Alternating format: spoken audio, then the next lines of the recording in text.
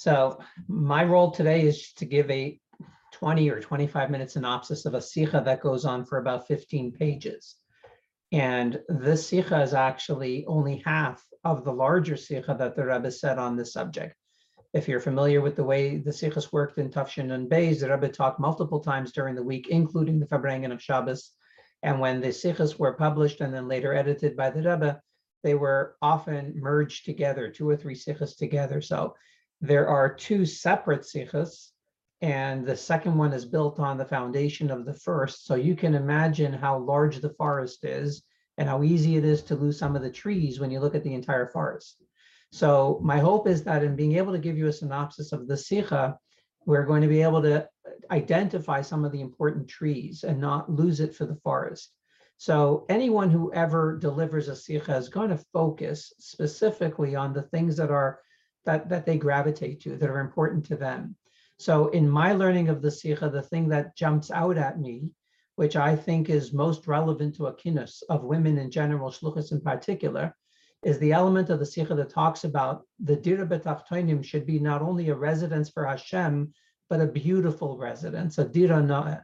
And the Rebbe focuses on the Sicha, on the importance of making this dira beautiful, and why this is specifically the task that is primarily in the purview of a woman, and why we are now in that final stage of reaching for Mashiach, which requires this work. So with that in mind, I just want to give you a little bit of detail about the curriculum versus the Sicha.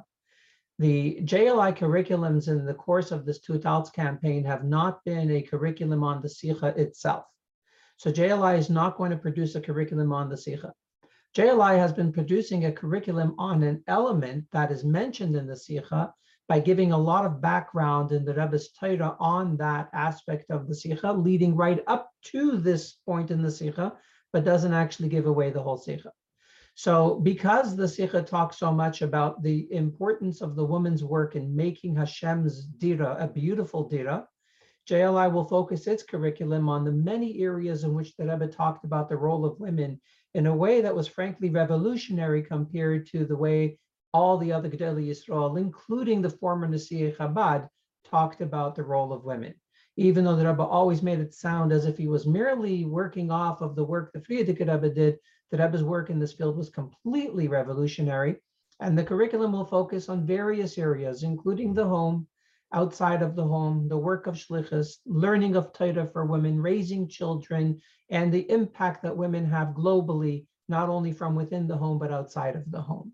And all of this leading towards the final stage of developing this world into not only a habitat for God, but a beautiful one. So with this, I'm going to try to give a bit of an overview of the first half of the Sicha, and then primarily focus on this aspect of Dira Noah.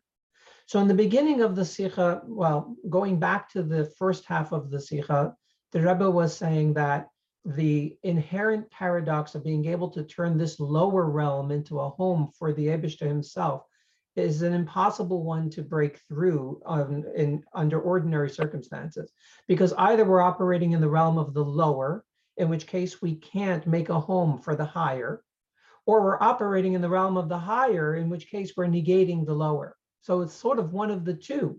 It's like a blanket too short to pull up to your shoulders because you expose your feet, too short to pull down to your feet because you expose your shoulders.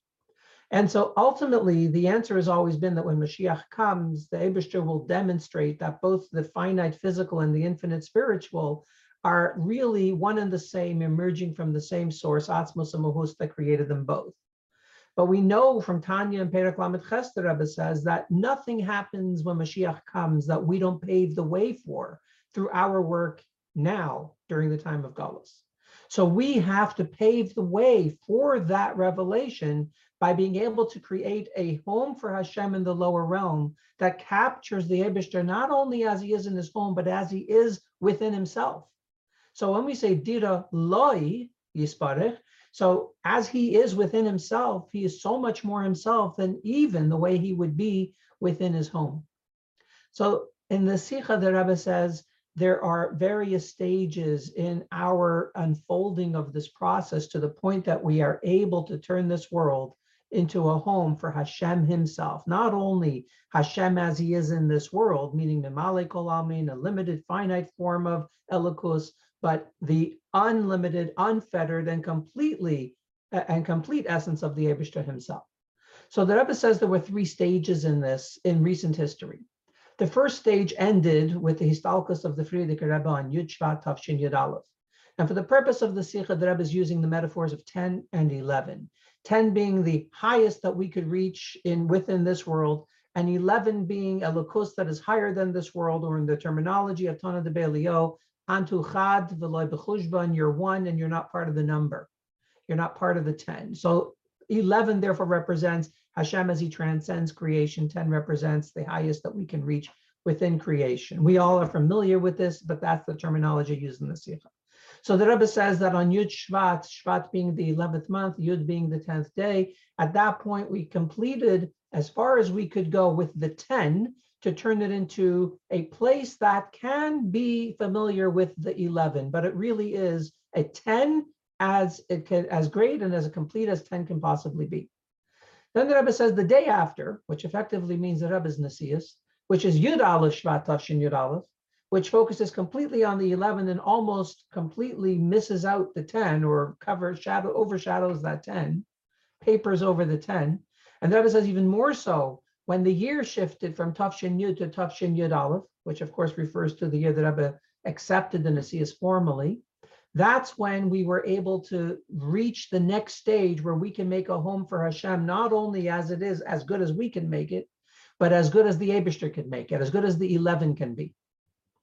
But that's not sufficient. The Rebbe says that with the Histalkus of the Frierdiker Rebbe's daughter, specifically because women are the one bischusan, bischus the Amunah of Nashim Tzidkanius, that the Geula comes.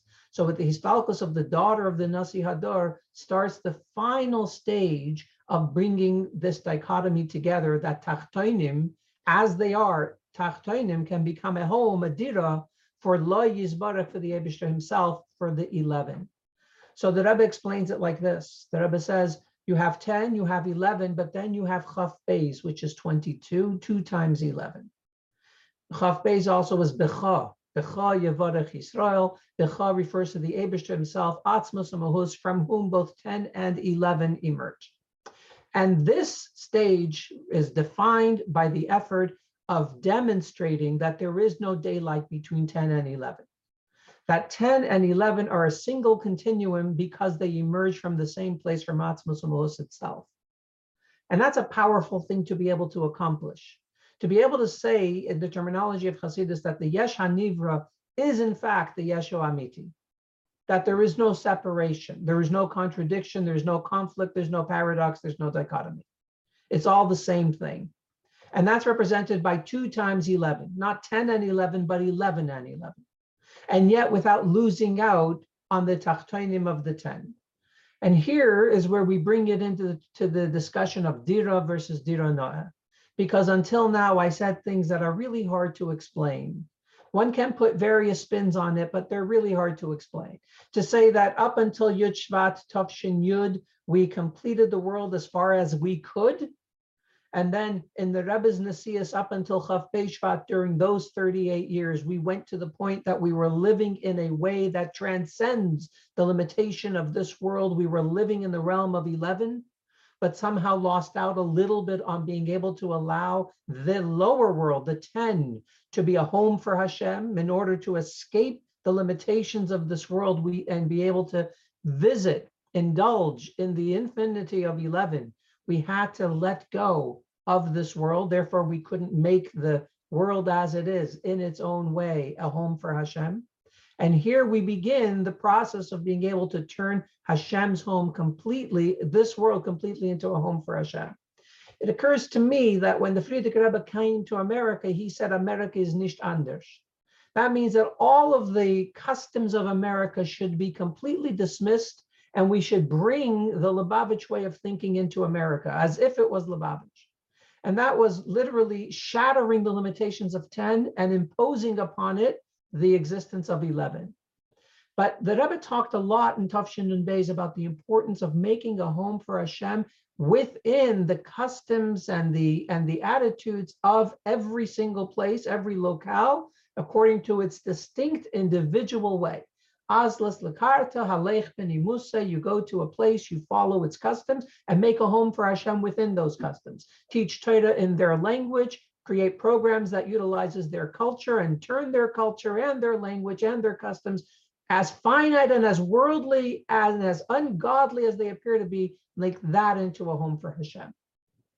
So when we transfer that into the discussion of dira b'tachtainim, we start getting a better understanding of what these three stages might be about, or more specifically, the last two stages, because those are the stages that are most relevant to us, because they are the two stages of the Rebbe's Nesiyas, from Yud Shvat Tavshin Yud till Chof Shvat Tavshin Memches, and then the second Shlaf from Chof Shvat Tavshin Memches, literally until today. So the way the Rebbe defines it in the Sicha is by talking about the home. Says the Rebbe that if Chazal use the terminology of dira, which means a home, then we have to look for inspiration from the way we set up our own homes, our physical homes. The Rebbe says there are two kinds of homes. There's the kind of home that in every way reflects the resident, the person that lives in it. There are no extras at all. There are no frilly decorations. There are no beautiful trappings. There are no pieces of art that are hanging on the wall. There are no throw pillows. There are no extra covers. Everything is streamlined, and it reflects and it identifies only with the dayar, the resident, not the dira, the residence. Then, so it's a very simple home. And then there is a home that is beautified. It has every decoration that you might look for. It is pleasing to the eye. It is attractive. It draws you in. It makes you feel at home. It makes you feel comfortable. So the Rebbe quotes the Divrei Chazal that dira, a beautiful home, marchiv daitay shalodam, broadens out and opens the mind of a person. And specifically, three things Chazal say that are marchiv in daitay shalodam, and that's dira noah, kelim noyim, beautiful furniture, and isha noah. So the Rebbe says that when we say that a beautiful home is marchiv daitay shalodam, in the conventional understanding, that would be detracting from the focus on the Eibishter. If the resident here is the Eibishter and the residence is the world, then turning the residence into a physically pleasing and well-appointed, beautiful residence, then that detracts from the one who resides here. It takes our focus away from the resident to create a beautiful residence. So that would be the conventional way of understanding it. The Rebbe turned it on its head and said, absolutely not. We have an erroneous understanding here. That understanding is only based on us seeing the residence as our home and the beauty of the residence as something that we enjoy. But if we recognize that this is the Eibishter's home, then the Eibishter's home must be a beautiful home. Now, what does it mean? The Eibishter enjoys a throw pillow? The Eibishter enjoys a nice piece of art on the wall? The point is that if we're going to turn this world into a dira lo yizbarech, then the beauty of this world must also be a dira lo yizbarech. So when we're working in the finite conventional sense, where 10 and 11 are completely contradictory and there's no bridge that can combine them. So to get to 11, you must completely disavow yourself from the 10. You have to ignore it and focus exclusively on the 11. Then you would turn this world into a home that is focused exclusively on Hashem. Every item is used for a mitzvah. Every mitzvah brings more holiness and godliness in it. And you don't bother making this a physically beautiful world, an attractive world. And yet we find that hisna elefanav b'mitzvahs, zakeli v'anveyu, every mitzvah must be done in a beautiful way. If you have a shul, it must be a beautiful shul. If you're going to give a korban, you have to give the best korban. If you have an esrog, it must be the beautiful esrog. Why? Because Hashem's home must be a beautiful home. So once we shift away from thinking of this world as our world, as opposed to the resident, which is God, and we see that God's residence is this world, then we realize that this world must be a beautiful world. And this is how the Rebbe explains the last shlav, the last stage that we must work through in order to reach Mashiach. Because only in this way do we get to the point that we can feel that within the beauty of this physical world, we're channeling the Eibishter himself, or making a home for the Eibishter himself. The Rebbe says it's reflected in the name Chaya and Mushka, because Chaya represents your life force, your personal individual life. And Mushka represents the scent, the spice that creates a beautiful scent that is Machzir Nafshe Shalodam, and scent represents the highest of the senses. Smell represents the highest of the senses. Scent represents the highest of the senses. So Mushka and Chaya are the higher and the lower. And when you bring them both together in the same name, it represents the idea that there is no daylight between the higher and the lower. So here the Rebbe brings it back to women. We see, says the Rebbe, that who is inclined to make the home beautiful, and who has the power to make the home beautiful, and who is the one that is inherently thrives within a framework that is beautiful, that tends to be the woman. And so indeed, a effective residence can be created by a man, but a beautiful, warm, and enticing, and inviting, and attractive residence, that tends to be in the purview of the woman. And that's why for this final shlav, the women must take the lead. To create a home for Hashem that negates this world with Yiskafia and Yispcha and focuses exclusively on Hashem, Geld is Blotta, or this song in Yiddish, Escape mir nicht an, kein leitische Glicken, Af kaparas darf ich Geld, that kind of life that they lived in under communism in the Soviet Union, where they got their chayas completely and exclusively from Elokus, that a man can do too.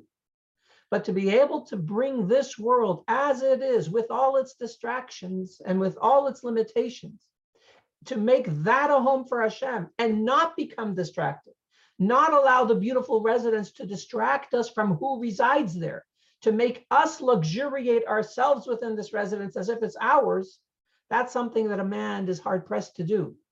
But for a woman, that is something that comes naturally. Says the Rebbe in a beautiful way, that the inherent inclination of the woman to make the Chabaros beautiful, to choose the right motif, the right colors, the right furniture, kelim noim, to make sure that the dinner is gourmet, that the plates are china, that the presentation is beautiful, that is not just a thing that we do, a means to an end to bring the people through the door so that they can end up doing the more important thing, which is to do the mitzvah, to say the bracha. That's the old way of thinking. It's not chitzonius that leads us to the pnimius. In our current way of thinking, when we're in the final shlav of dira b'tachtonim, the Chabad should be beautiful, the home should be beautiful. That is the key element that draws the Eibishter into the lowest part of this world, of this physical, coarse, gashmiistic, chumriistic world. That the beauty is not the world's beauty, it's the Eibishter's beauty. And here is where the woman plays the primary role. But I don't want to make it sound like the Rebbe makes the entire Sicha on just beautifying the home, though this is mentioned, and it's an important thing to mention. Shluchas need to know that their passion for creating beauty in the Chabaros is not just a means to an end, something that has to be indulged because we need to do that in order to get the people through the door so they can do mitzvahs, but this is actually a key final stage in creating the Dira B'Tachtonim.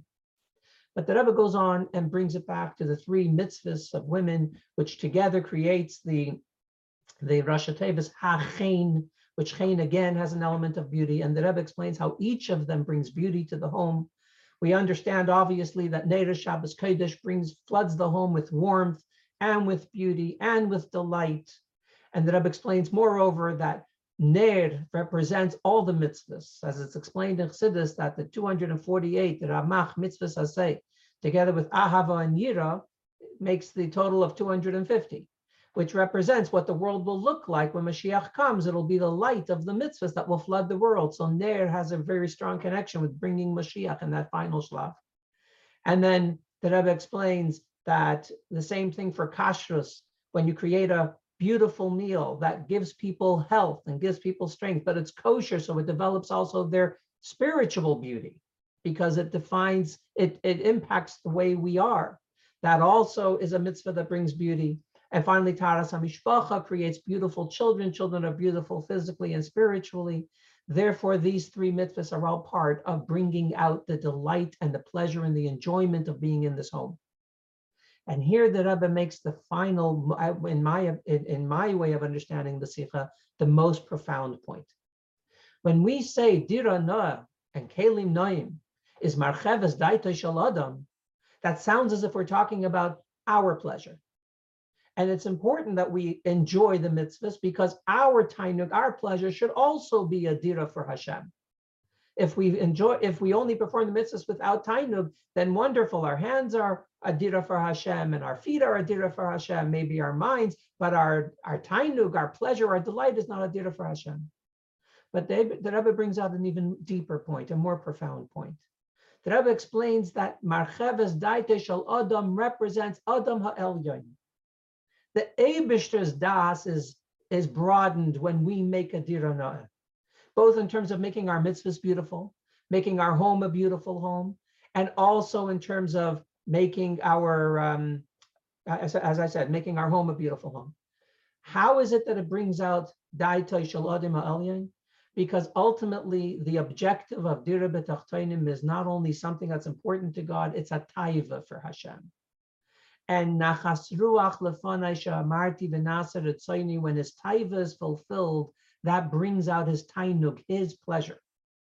So when we experience pleasure in our mitzvahs, it is a reflection of the pleasure the Eibishter is experiencing through making this a dira noah lo yizbarach b'tachtonim. And the fact that we're bringing out Hashem's tainug, that means we're touching on atzmos u'mahus, that place where Mila and Mata converge. In the earlier state where we say that the Elyon can reach the Tachton, that's just because the Elyon is bli gvul. Nothing can contain it. Nothing can hold it back. It can push its way even into the Tachton. But if it does that, then the Tachton is perforce somewhat negated. The focus shifts to the Elyon, to the 11 rather than the 10. But if we're reaching the essence of Hashem himself, from where Elyon and Tachton both emerge, then we can have a dira that is not only lo yizbarech, focuses on the resident, but his presence can permeate and can saturate even the beauty of the dira itself, the residence itself. The Sicha concludes with a tzav hashah, with an instruction. What should the shluchos take away from the kinus? And the Rebbe explains that the shluchos should take away from the kinus the importance of teaching the three mitzvahs of women. And the Rebbe focuses also b'negea to Ner Shabbos on children lighting Shabbos candles, little girls lighting Shabbos candles, and also the importance of the shluchos bringing to the masses, to the women, Jewish women of the world, the great achrayus and privilege that every Jewish woman has to bring Mashiach Tzidkenu through the incredible koiches that the Jewish woman was given. So that is the Sicha. If I can sum it up in just a few sentences, the Sicha says that a man can create a house for God, but a woman can create a beautiful home for God. If it's God's home, then it should be beautiful. And with that, I wrap it up. Wow, thank you.